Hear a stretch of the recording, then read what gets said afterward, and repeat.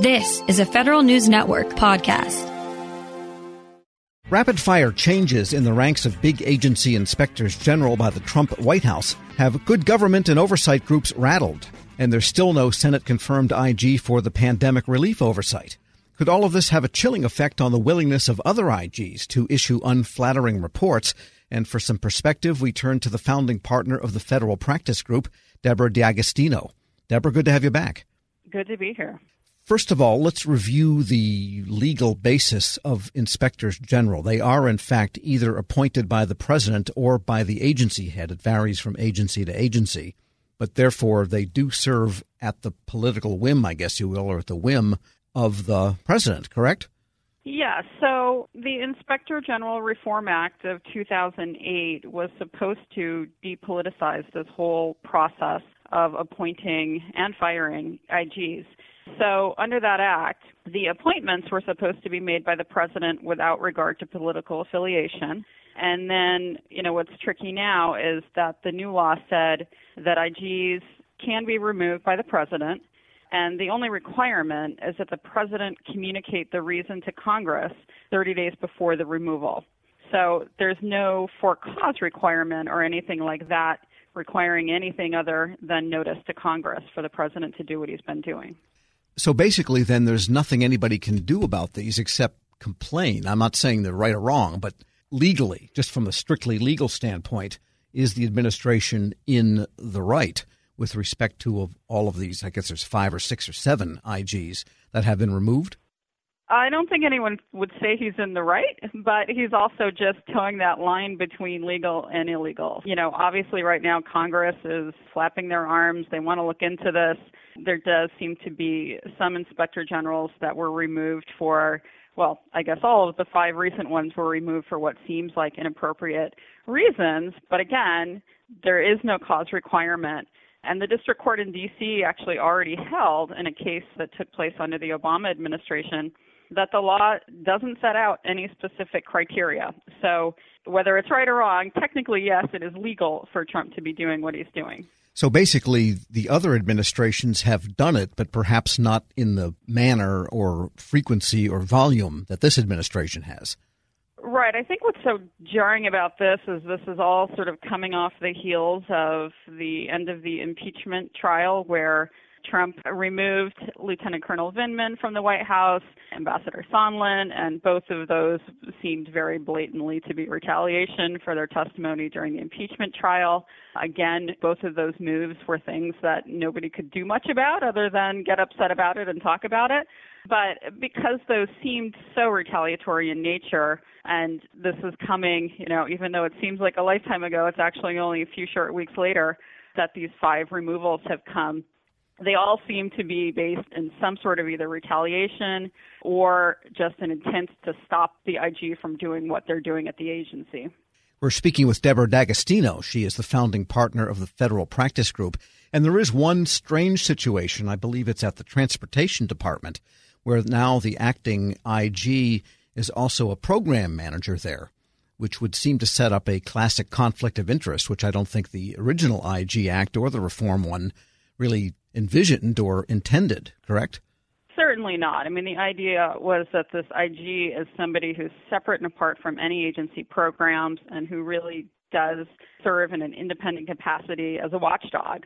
So, at Transportation Department, there's been also talk at the State Department, the acting IG that's been put in place of the removed IG is someone who has direct control over a program. And so how could it be appropriate for an inspector general to be looking into their own program that certainly isn't independent or neutral? And there's also the question of how much work one person can oversee. I think the acting defense IG is also the EPA inspector general. Right.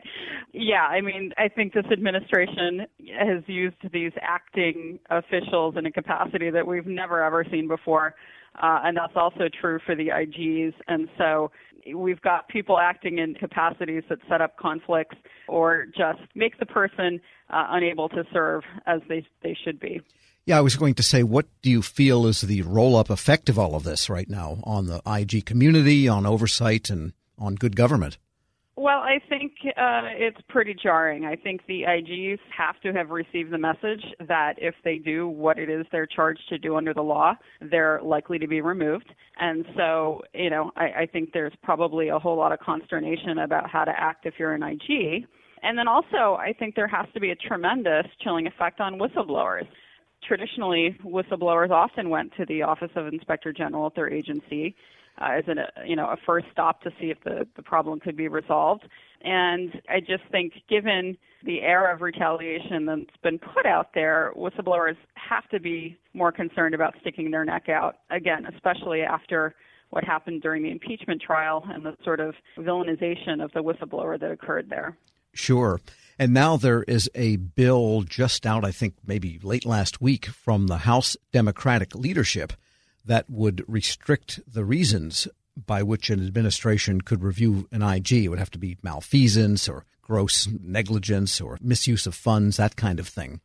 I guess the question is, does that have any chance of passing? And is it really constitutional? Well, I think the idea of adding a for-cause requirement is certainly something to be looked at. I think the problem is, what body determines if the cause was appropriate? I mean, do you have Congress with its thumb over the president to decide if the president's discretion was abused or not? It really creates a very untenable situation. So, there is also talk about removing this authority from the president. I mean, it could be placed with something like the Council of the Inspector Generals. There could be some sort of board stood up to evaluate the president's reasons or the other removing authority, something to actually make it apolitical as opposed to what we're looking at right now.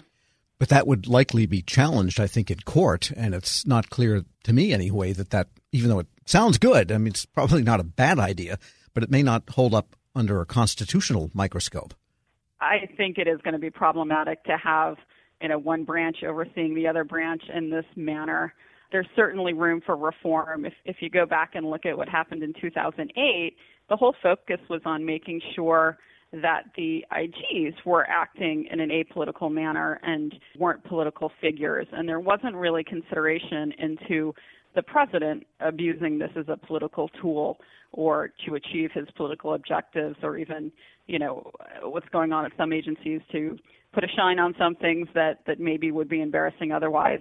So it just wasn't, the circumstance wasn't really contemplated when the Reform Act was debated back in 2008. So, there's certainly plenty of room for debate on how to reform the situation. Deborah D'Agostino is founding partner of the Federal Practice Group. As always, thanks so much for joining me. Glad to be here again. We'll post this interview at federalnewsnetwork.com/Federal Drive. Hear the Federal Drive on demand and on your device. Subscribe at Apple Podcasts or Podcast One. Grab a 30-day free trial of Live by Live Plus, and you'll get unlimited skips, commercial-free music, and all of the podcasts and live streaming events you can handle. Visit livexlive.com/podcast1 to learn more and start your free trial.